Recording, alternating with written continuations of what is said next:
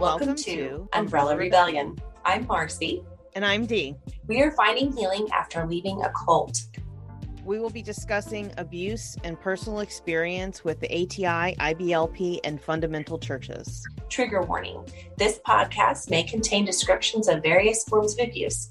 Please take care for your safety and well-being while you are listening. If the content becomes too much for you to handle, please turn this off. We hope to expose harmful teachings that lead to and justify abuse, with the hope that those that are experiencing abuse can find support and escape from it.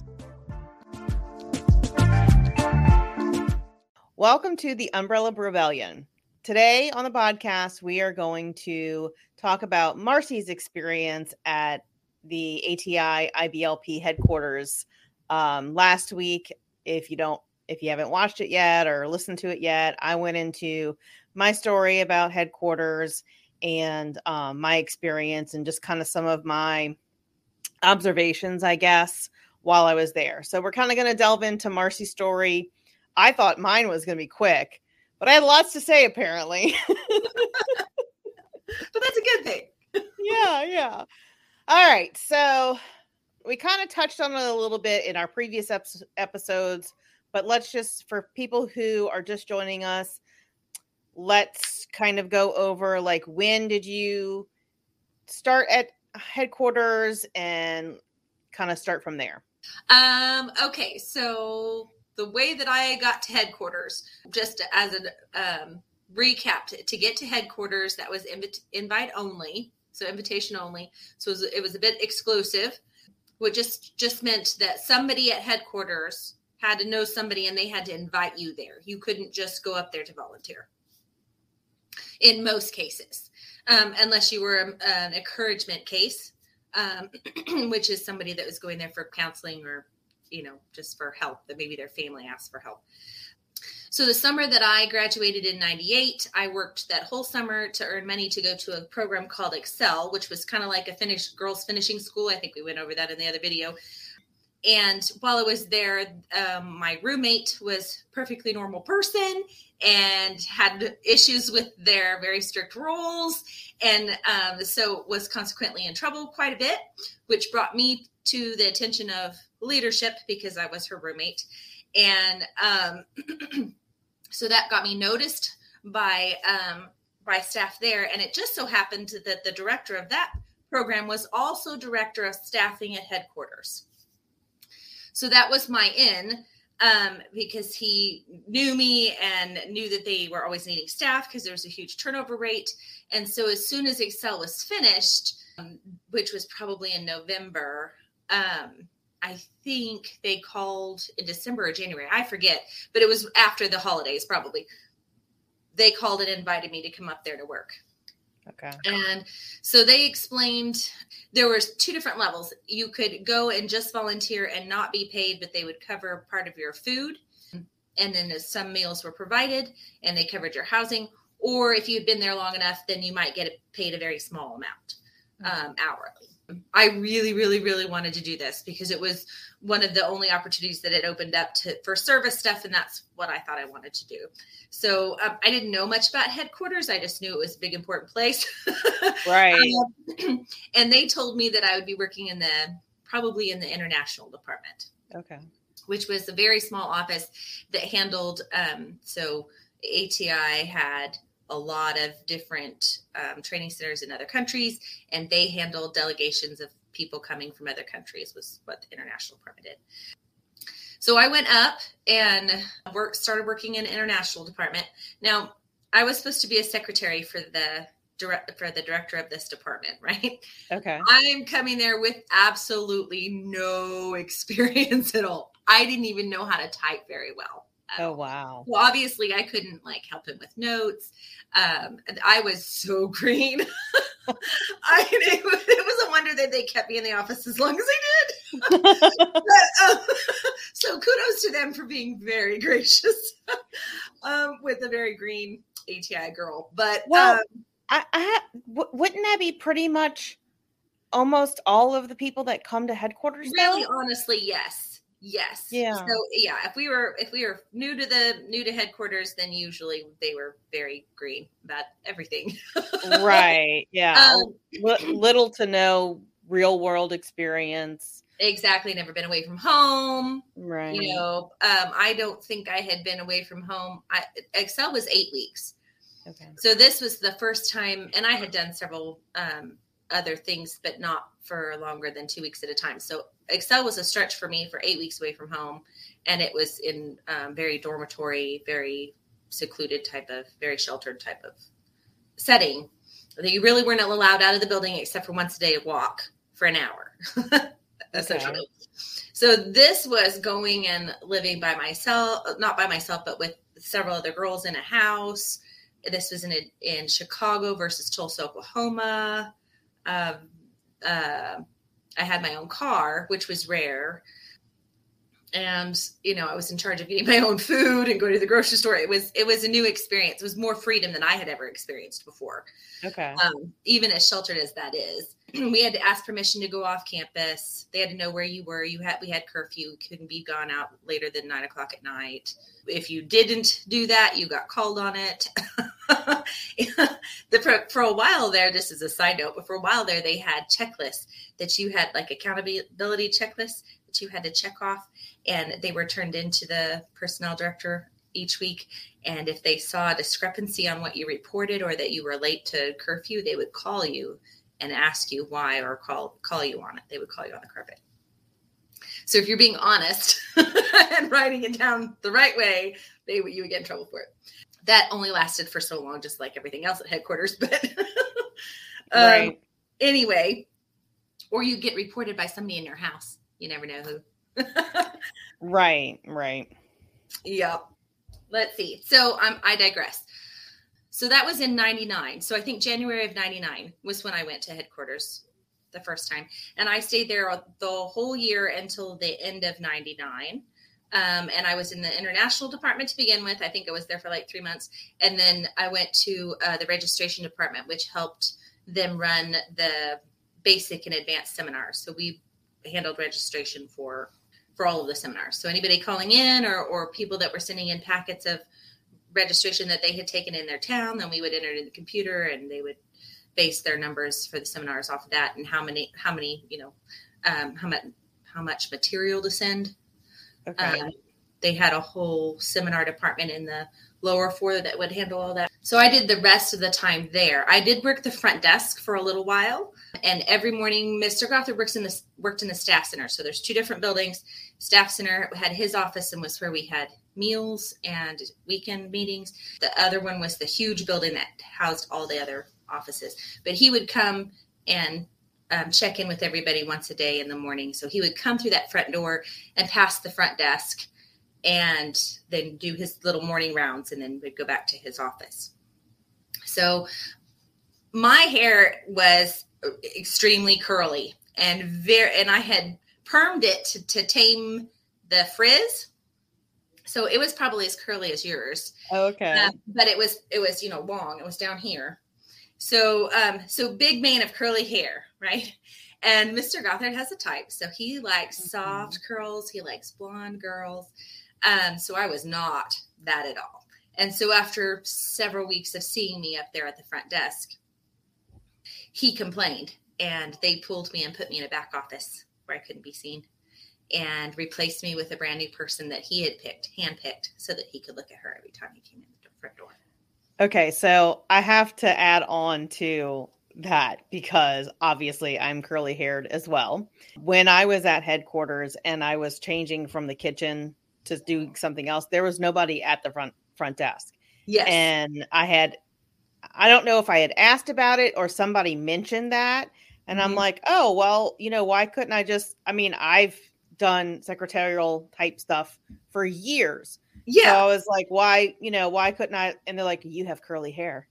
And I'm like, yeah. Okay.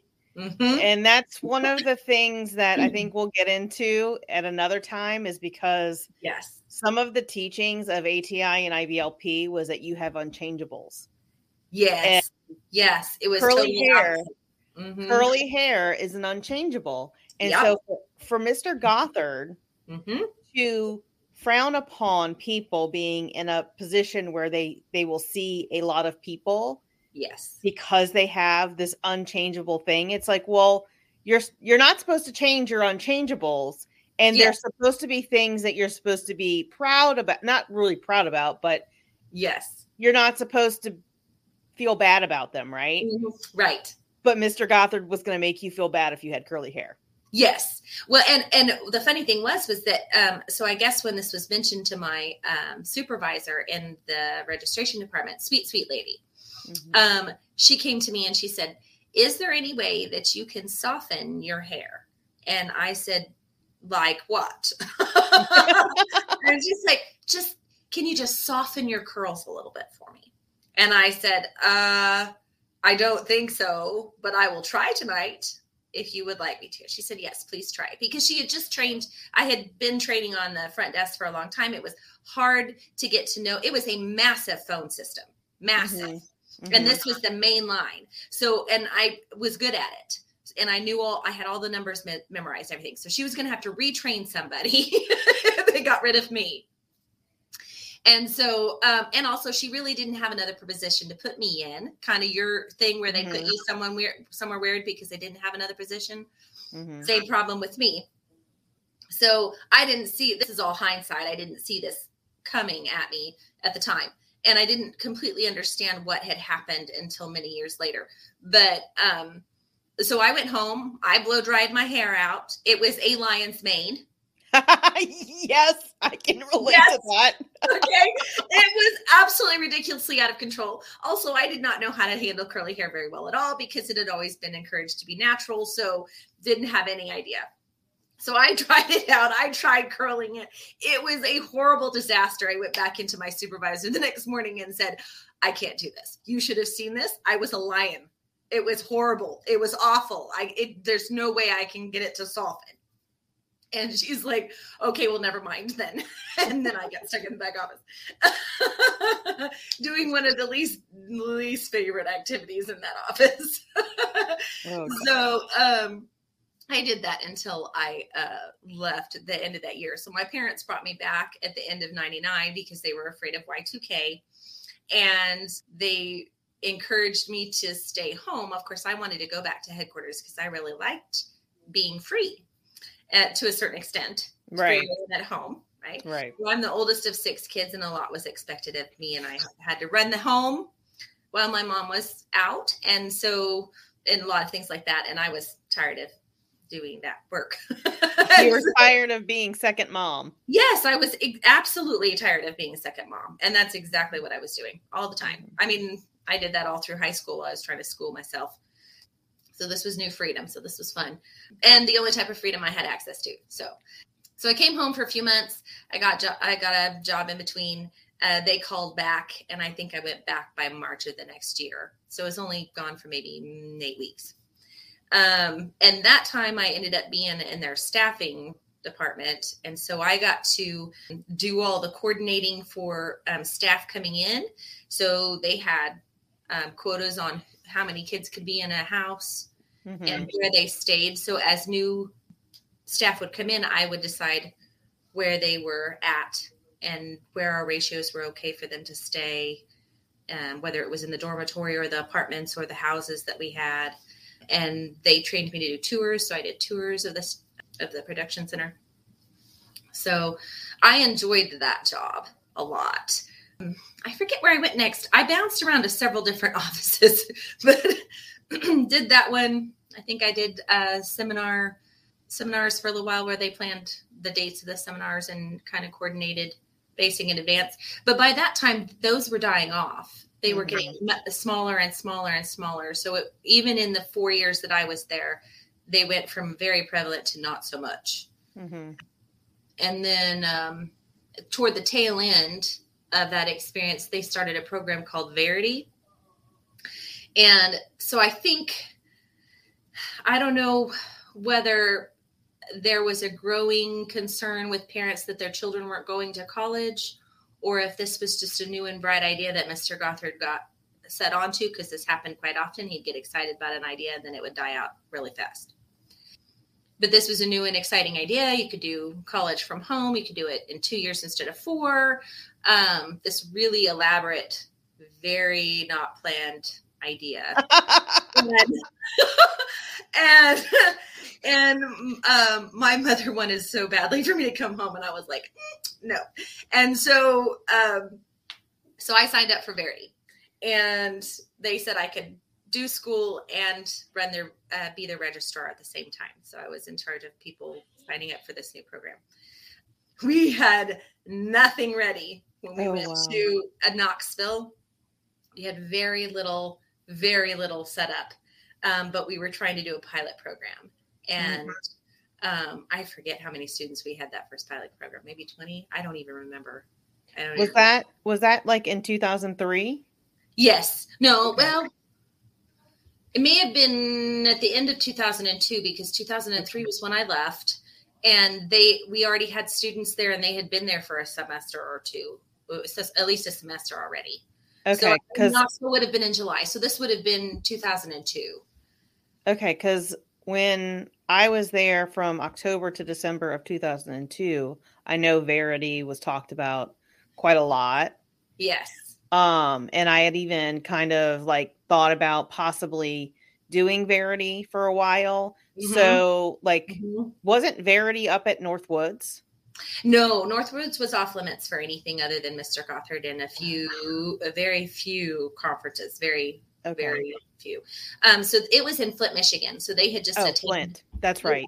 They had just attained Flint's training center, and it had just finished going through like an overhaul of like a remodel, and they still weren't done when we moved Verity in there, but it was the only available training center. Right. And so that's where we were sent. They debuted Verity at Knoxville. I talked myself hoarse because they put our table behind the choir, and the choir was singing, and I had 50 million parents at this table saying, "Tell me about it." And I was trying to scream over the choir. So, and I was the registrar. So obviously I was the person in charge of signing up all these people. I had no idea what I was doing. So that fall we traveled between headquarters. We had some headquarters time, and we had some Flint, Michigan time. Most staff for Verity were in Flint, but me and the director of the program and his assistant would travel back and forth. Oh, okay. Because he wanted to keep our presence in headquarters. He knew how the system worked. He knew if we were not in front of Mr. Gothard that we would get forgotten, and that the program would fail, that it would die. And he was right. Yeah. And so we tried to keep that until Mr. Gothard got frustrated with it and sent us all to Flint and said, "I'm done." And I lasted maybe 2 months in Flint before I left for home. In the midst of that, watching that program happen and its inception, and then how Mr. Gothard handled it, and then we had an issue with some students there that we had where it's kind of it wasn't the only thing, but it was what broke the straw for me, because Mr. Gothard came in and talked to us and lied to us about the situation. And he also lied to us about how it was being handled. And thank goodness that the director of the program had the honesty to come to us and the foresight to come to us and tell us as staff what the truth of what was going on first, before Mr. Gothard even got to us. Oh. He called an early meeting and said, "Come in and talk with me first, because I want you to hear the true story." And then Mr. Gothard came in, and bunch of junk, words I could use for that. And that's when my rosy colored glasses came off. I was already questioning some, but that was the last straw for me. So I had already been kind of listening to music that I wasn't supposed to be listening to for probably 3 months leading up to that. And I had, watched movies. We weren't allowed to do that there. I would take my computer in the car and watch movies in my car on my laptop. I even had friends join me in the car. We would park where nobody could see us and watch movies in the car. Horrible, sinful things like Mission Impossible. So, or Italian Job. That was a favorite, right? Oh, that was good. I like that movie. Yes, it was a good one. So not anything horrible, just Right. just doing what Run of the mill, action adventure. Yeah, but it was forbidden, so we would have been sent home for that. So that was hidden. So I'd already started down that road a little bit and had started questioning some things, and I branched out and started reading different books that had been forbidden before. Also very sinful things like The Hobbit or The Lord of the Rings or Harry Potter because it was magic. Mm-hmm. So I read a couple of the first Harry Potter books that are there too. So there was some premise to that, but that broke the camel's back. And I said, I'm done. And I came home very broken and very disillusioned because, I thought all this stuff that I'd been taught since I was 5 or 6 were lies. And I had invested 4 years at their headquarters and it was all lies. And I was starting to see that I couldn't function in the real world unless I did something different. So I lived at home for a few months. When I came back, I tried to finish Verity's program and completely failed because it was not planned. And I was in too much of I would really say depression coming out of it, that I just couldn't do school. So I got a job. I got an apartment, went into deep, deep debt trying to just pay bills because I didn't know how to budget. I didn't know how much money I needed to make at a job. I didn't have a lot of job skills, so I couldn't get a very good job. And it went from there. So. Okay. So I'm trying to think. So you said that there was like an issue with some of the students. Like, was there like, you don't have to go into detail if you don't want to. I don't even remember the names of the students involved, so it doesn't matter. Yeah. It's not going to get anybody in trouble. One of the Flint staff members that ran the Flint facility was the son of a long-term employee to Mr. Gothard, very close to Mr. Gothard, probably like 20 years in his service or something like that at one training center or another. Got sexually involved with one of our students. But the student that was ours was the female. So obviously the scapegoat. And so this went on for a while and then it finally came to light. And so the girl got sent home. The boy got sent to Northwoods as was custom.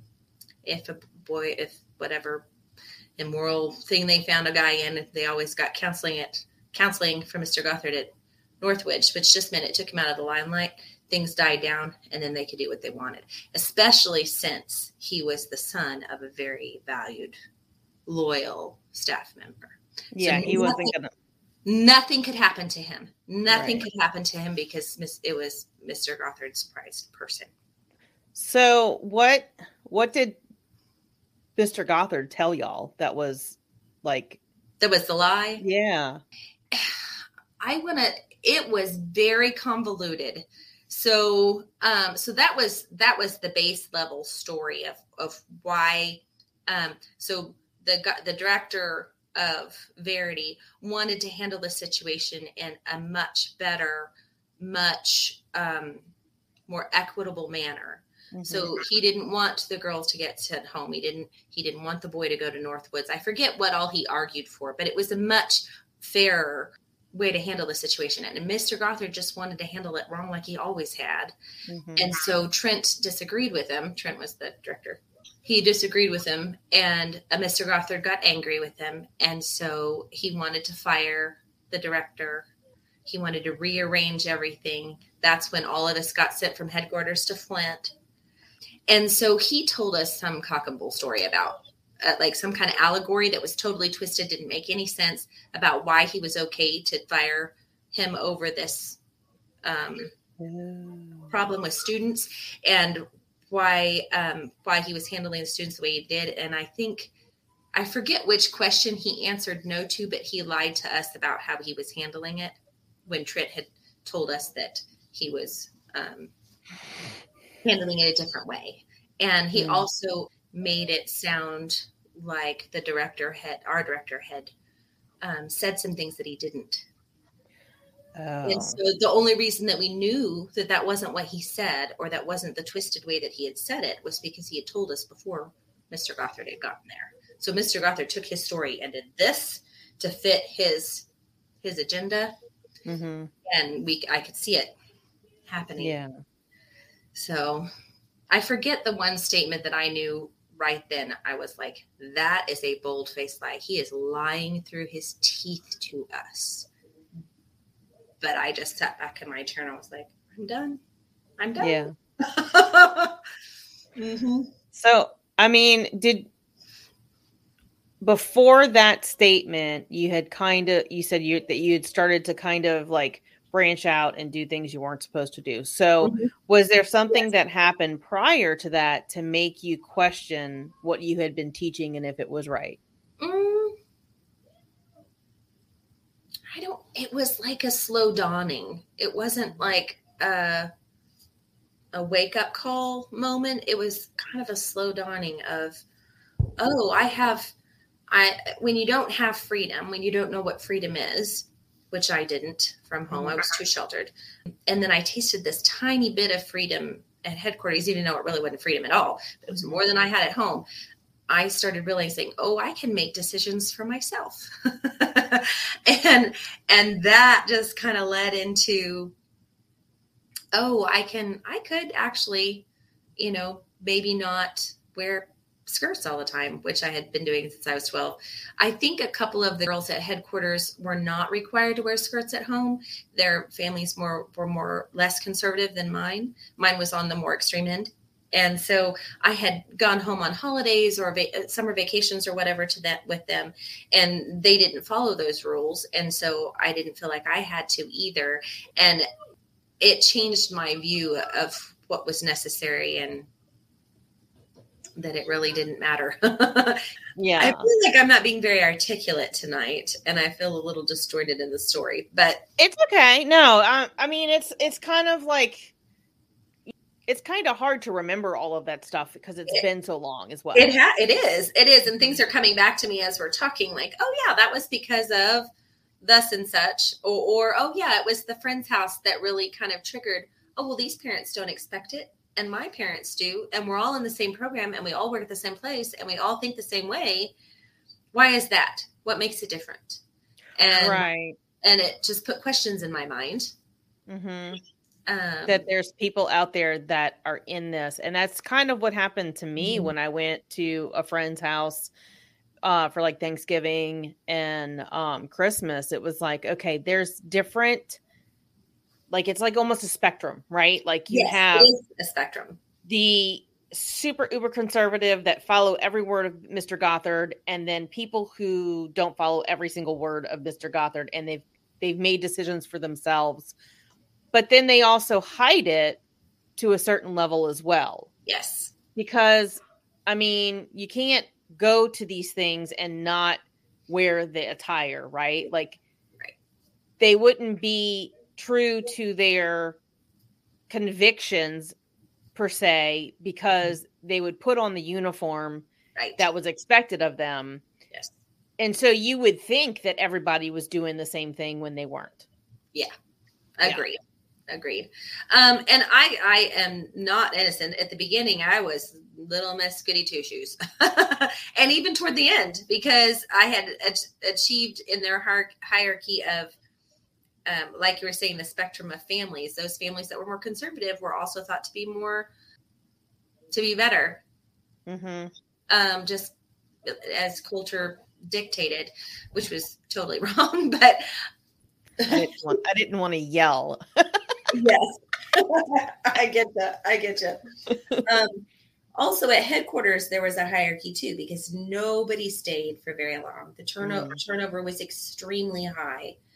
So for me to have been there for 4 years, there were very few people there that had been there that would have stayed that long. There was a very core group that would stay. Yeah. I remember there being like maybe a handful of people, maybe 10 max, like between families that were staff and single students that were staff. Like there was, And I don't even, do you remember how many people were there usually, typically? When I did staffing, there was at least, I would say, close to 200. That's what I was thinking, 200 to 300 max. Single staff. Okay. And then you had the staff families, but there were maybe, I would say, maybe 10 staff families. Yeah. And those staff families were, the husbands were employed in very, very top leadership roles of the departments. Mm-hmm. And then the wives stayed at home and took care of the younger kids. And usually their older adult kids worked at headquarters with the rest of us. They were volunteers too. Yeah. And the younger kids worked there too sometimes because the ATI was not above child labor. No, not at all. No. Do you recall the youngest person that you know that was there? 12. Working. 12. Without a family or a parent supervision, 12. Okay. Yeah. Do you know the youngest child that worked there, like while you were there, even if they were a staff family member? I remember them being around and helping with service projects. I don't remember if they actually were in the office on a regular basis. Maybe 16, 14, okay. 14 to 16. Okay. I'm still friends with some of those staff families. I could ask them what they actually did, because I'd lose track of the kids and who they were, what ages they were, because usually there were 8 of them. Yeah. Of them, yes. 8 or more. Yeah, I mean, it's a classic ATI. You know, if you had 6 or more kids, you were very, very pious and blessed. Yes.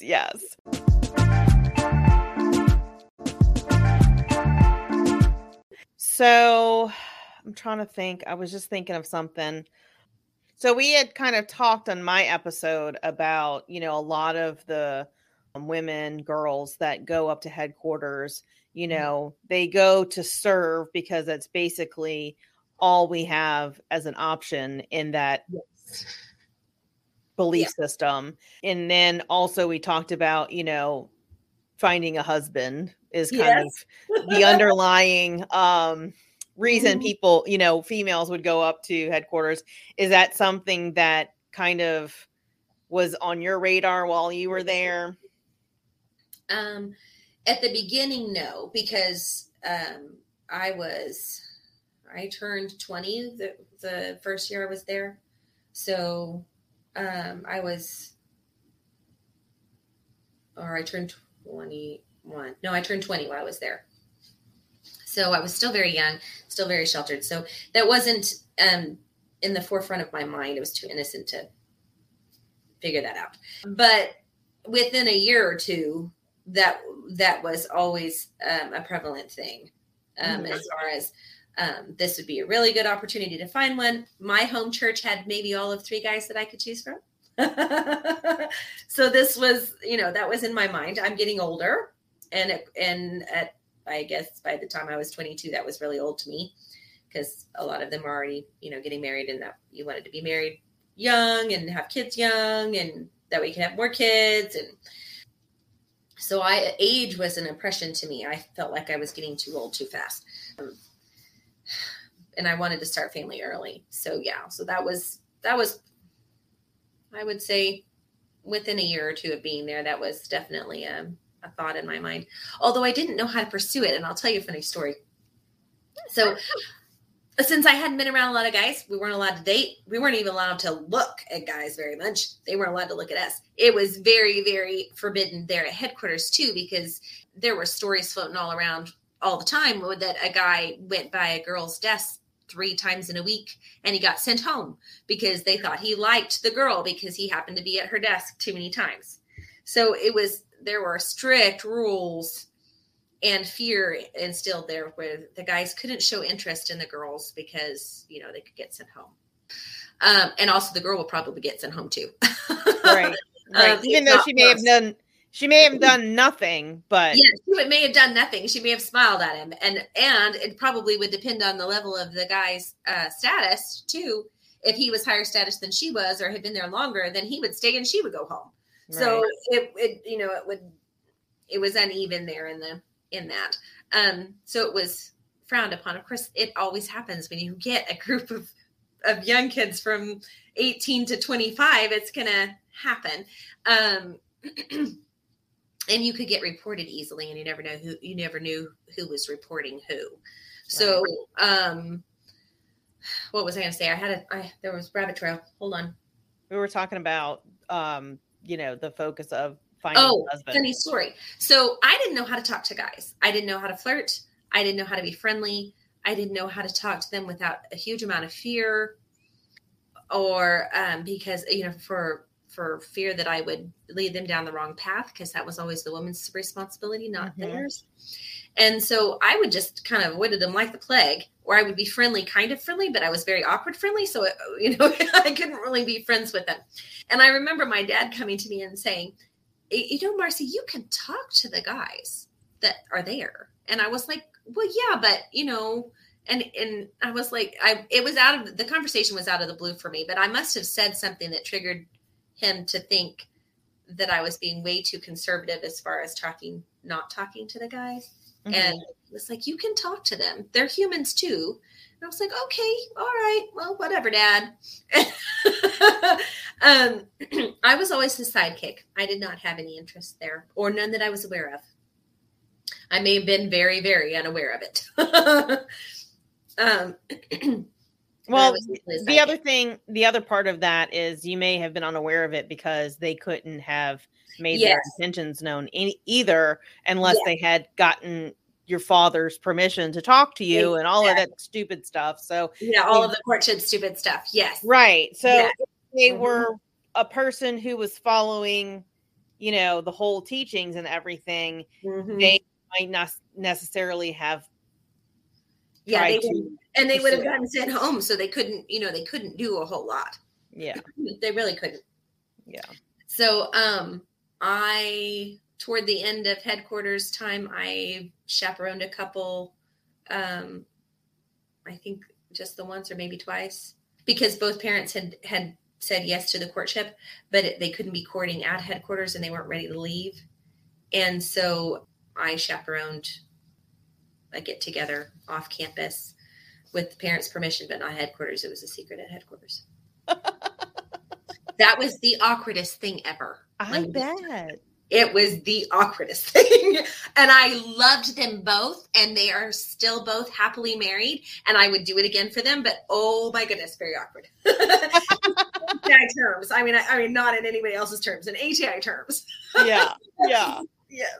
Oh gosh. I can think of two couples that I know that could have been the two you're talking about. So yeah, they had to stay within 10 feet of me or something like that. So they would walk ahead so they could talk. So I couldn't hear them, but I still had to be within line of sight. So God, it was bad because the parents had all kinds of rules. Oh goodness. Yeah. So insane. It was so insane. Mm-hmm. So do you know anybody that we went to, or that was at headquarters with you, that is still in it? Or most of them are out. I'm trying to think. Some of the acquaintances that I knew that I worked with there but were not close friends may still be in it. I can think of maybe one, and I don't know how deeply. Yeah. So I just know that some of the views are still the same. Oh, okay. But 90% of them have gotten out. Okay. Yeah. At varying levels of varying degrees. Right. Of the walk. Right. And I know, yes, it's a spectrum. And I know all of them still struggle with the same things that I struggle with, as far as the brainwashing and the principles coming back to mind that are lies that you have to rewire your brain not to think. We've talked about it on multiple occasions. Mm-hmm. Yeah. I think you are the only person from headquarters that I really have ever gotten into a conversation about anything with. So I really don't know where anybody is, but it's I was only there for 3 months. So it was kind of the friendships can only be so deep. Yes, agreed. And 4 years is you kind of go through the fire together after 4 years there. Because you go through staff turnover and you go through some really crazy stuff that happens at headquarters all the time. So those were forged in the fire. I keep up with some of them more than I do others, but most of them via Facebook. Yeah. I thought that story was very short for the amount of time that I was there, but I'm not pulling details that, like, it didn't go on rabbit trails that we could explore. Right. Well, I mean, because when I was there, I had such a different experience coming into it. Yes. There were things in that short amount of time that were like, Yes. What? Yes, because you were coming in with it with fresh eyes, and I was going into it. I came out of it. I was going into it with it just having been inundated with it, already brainwashed. Right. And then coming out of it. You didn't have a frame of reference to go, well, this didn't.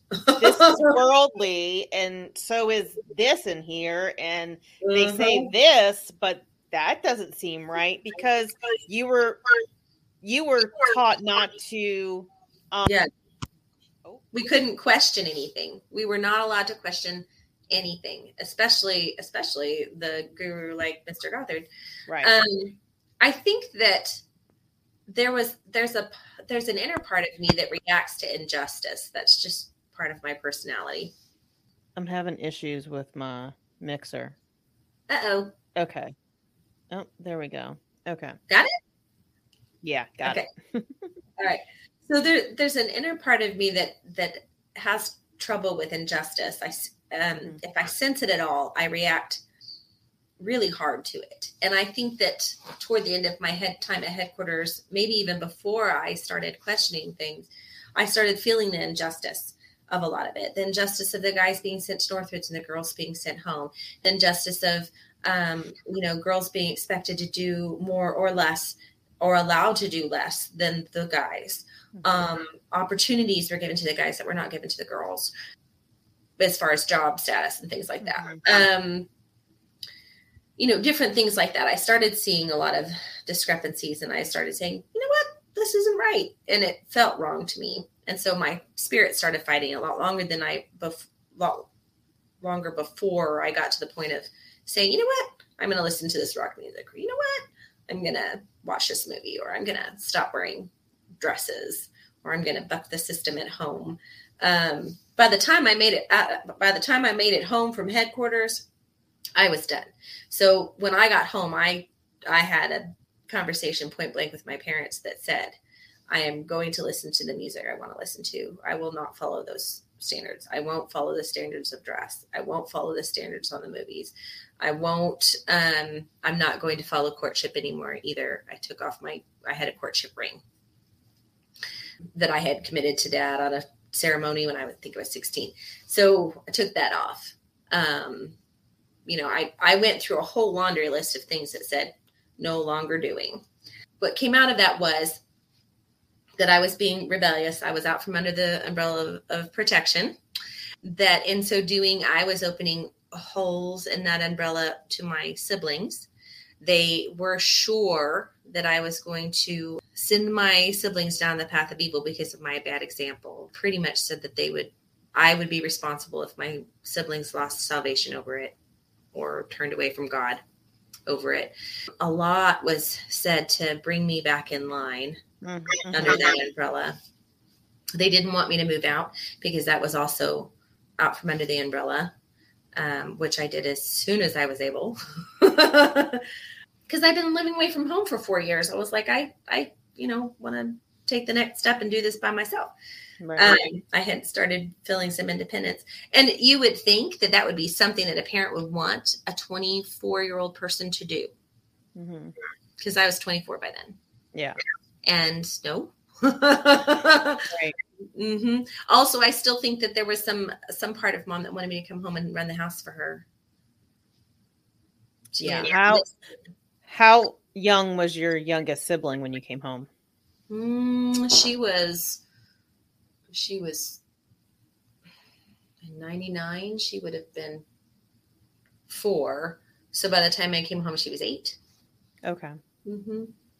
So it would have been 8, 10, 8, 10, 14, and 16. But also by the time I got home, I had a 6-year-old sister at home that had taken over my duties. So as each daughter left, the next daughter stepped up.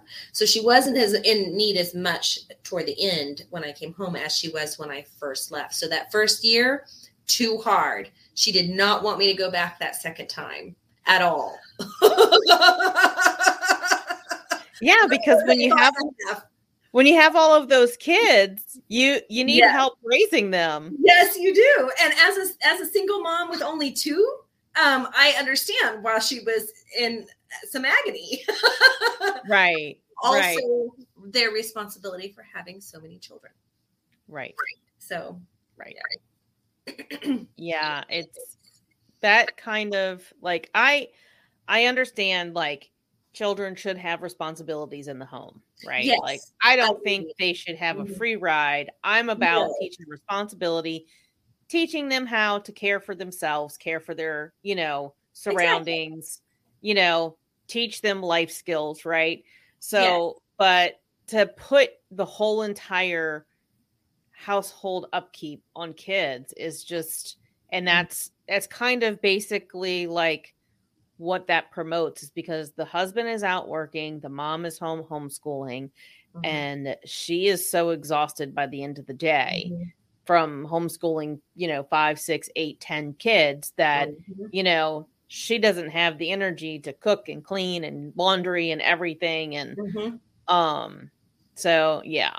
Yeah. It's like doing 3 jobs. You're trying to school, you're trying to do all the normal household and running your home type of things. And then also you have babies, and babies are exhausting.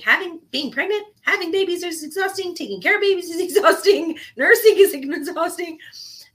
So if even if you have like maybe 3 young babies, but you've got a whole bunch of older kids, all you can manage is the 3 younger kids, or you can school the middle half and the older ones take care of the younger ones. Like there's just no way to do that well. Somebody gets neglected somewhere, or somebody's education gets neglected somewhere, or the house gets neglected, or, it's too much.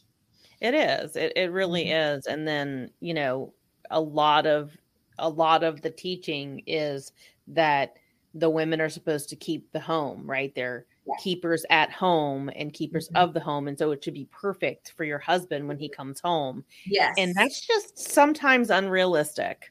Yeah. And unrealistic. Yeah. And, it's also not taught that, the husbands can also help the wife with the kids in the home.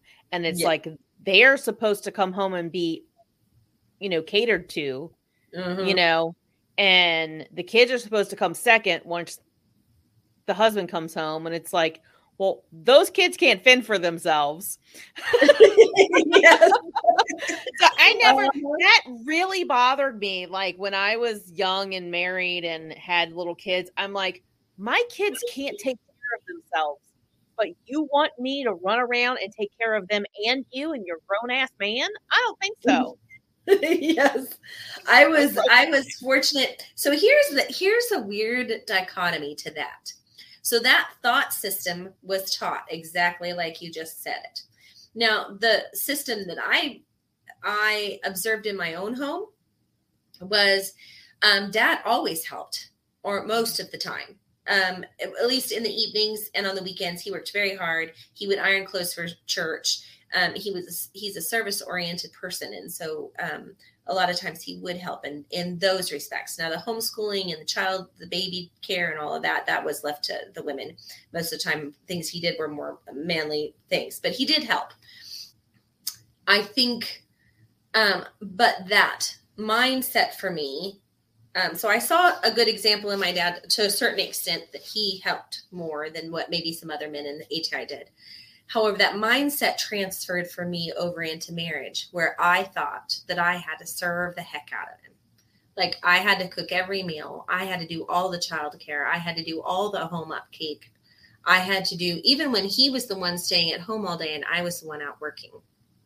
So even though when roles were switched, I still thought that I had to do all those things. So even though I saw a better example of it, that mindset still transferred to my marriage, where I thought I had to be the 1950s housewife. Right. And we did have things like, oh my gosh, it's 4:30, scramble, everyone, clean up, and get dinner on the table before Dad got home. We did do that. It was a mad dash at 4:30 every day. Yeah. Dad's coming. Yep. Yep. Because the house couldn't be dirty for him and dinner needed to be started. Sometimes Mom would just throw onions in a frying pan so that it smelled good. She told me that as a trick one day. She said, Marcy, when you're married, if your husband ever comes home from work and you don't have dinner on yet, just put onions in a frying pan, put a lid on it, and just tell him dinner will be in a minute. Because it smells like dinner's ready. I love it. That is awesome. Is that not quintessential to this? Yeah, it is. It is. Let's make it look like we've got our shit together. Yes. And we can't tell that husband when he gets home to get a damn bowl of cereal. Eat your cereal. Like milk and cereal. You can get it yourself. You're a grown person. You might want to have a little snack. Dinner's going to be late. Yes. Or I'm not cooking dinner tonight. You can eat your cereal, or you can go get a Hot Pocket or a burrito out of the fridge. That's not that hard. He does not have to have a 4-course meal every single night. Right. Yeah. But that's what was expected. It was. Mm-hmm. Okay, so funny story. My husband cooks. I don't. Oh, nice. Lucky you. When my kids were super young, they had a lot of food sensitivities, and I cooked 3 meals a day. Every single day. It was gluten, soy, corn, dairy, egg, and rice free for a while. Oh, that's like, what do you eat? Yeah. Vegetables. Yes, lots of vegetables. I would rotate a different soup every day. So we had like potato soup, butternut squash soup, split pea soup, which they hated. We would do beans. And then I would cook a gluten-free type of breakfast every morning, like muffins or scones or whatever. Yeah. And so I was baking or cooking almost every single day, almost all day long. And when I married my husband, he said he cooks. I'm like, I'll help you every once in a while. Yeah. That and another reason, that one reason was a good reason to marry him, right? I mean, it was on the list of like, he needs to be able to cook. Like, you can't cook, meh. Oh, that's hysterical. Yes. So, it's like now we have, when I'm physically able to, I try to help out, but like for a long time, it was like I was constantly like working and running kids around and everything. And it was just like, he would cook, and he's so good at like, oh, it's, I don't have a plan, so let me just throw something together. And I was never that kind of person. Like, I have to like plan my weekly menu, go to the grocery, cook all of the meals Saturday and Sunday for the rest of the week, put it in the freezer, and be able to just pull things out. Yes. Like doing that with a bunch of little kids, like I had 3, young kids when I was a single mom. And I was just like, I can't do homework, cook, dinner, and put a load of laundry on. It's like, I just need dinner. You literally have a 30-minute window to get him fed when you get him home. Right. And plus all the other things that have to be done when you walk through the front door. So yes, otherwise you got melty kids. Yes. Yep. Yes. Which is why we don't really eat very healthy here. We eat microwave things a lot. I've learned what they'll eat that I can cook in 10 minutes on the stove. So that's pretty much what we stick with. They're lucky to get a big meal very often.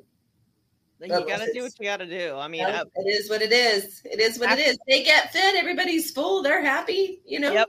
It's got a protein, a carb, and a veggie. So we got our bases covered.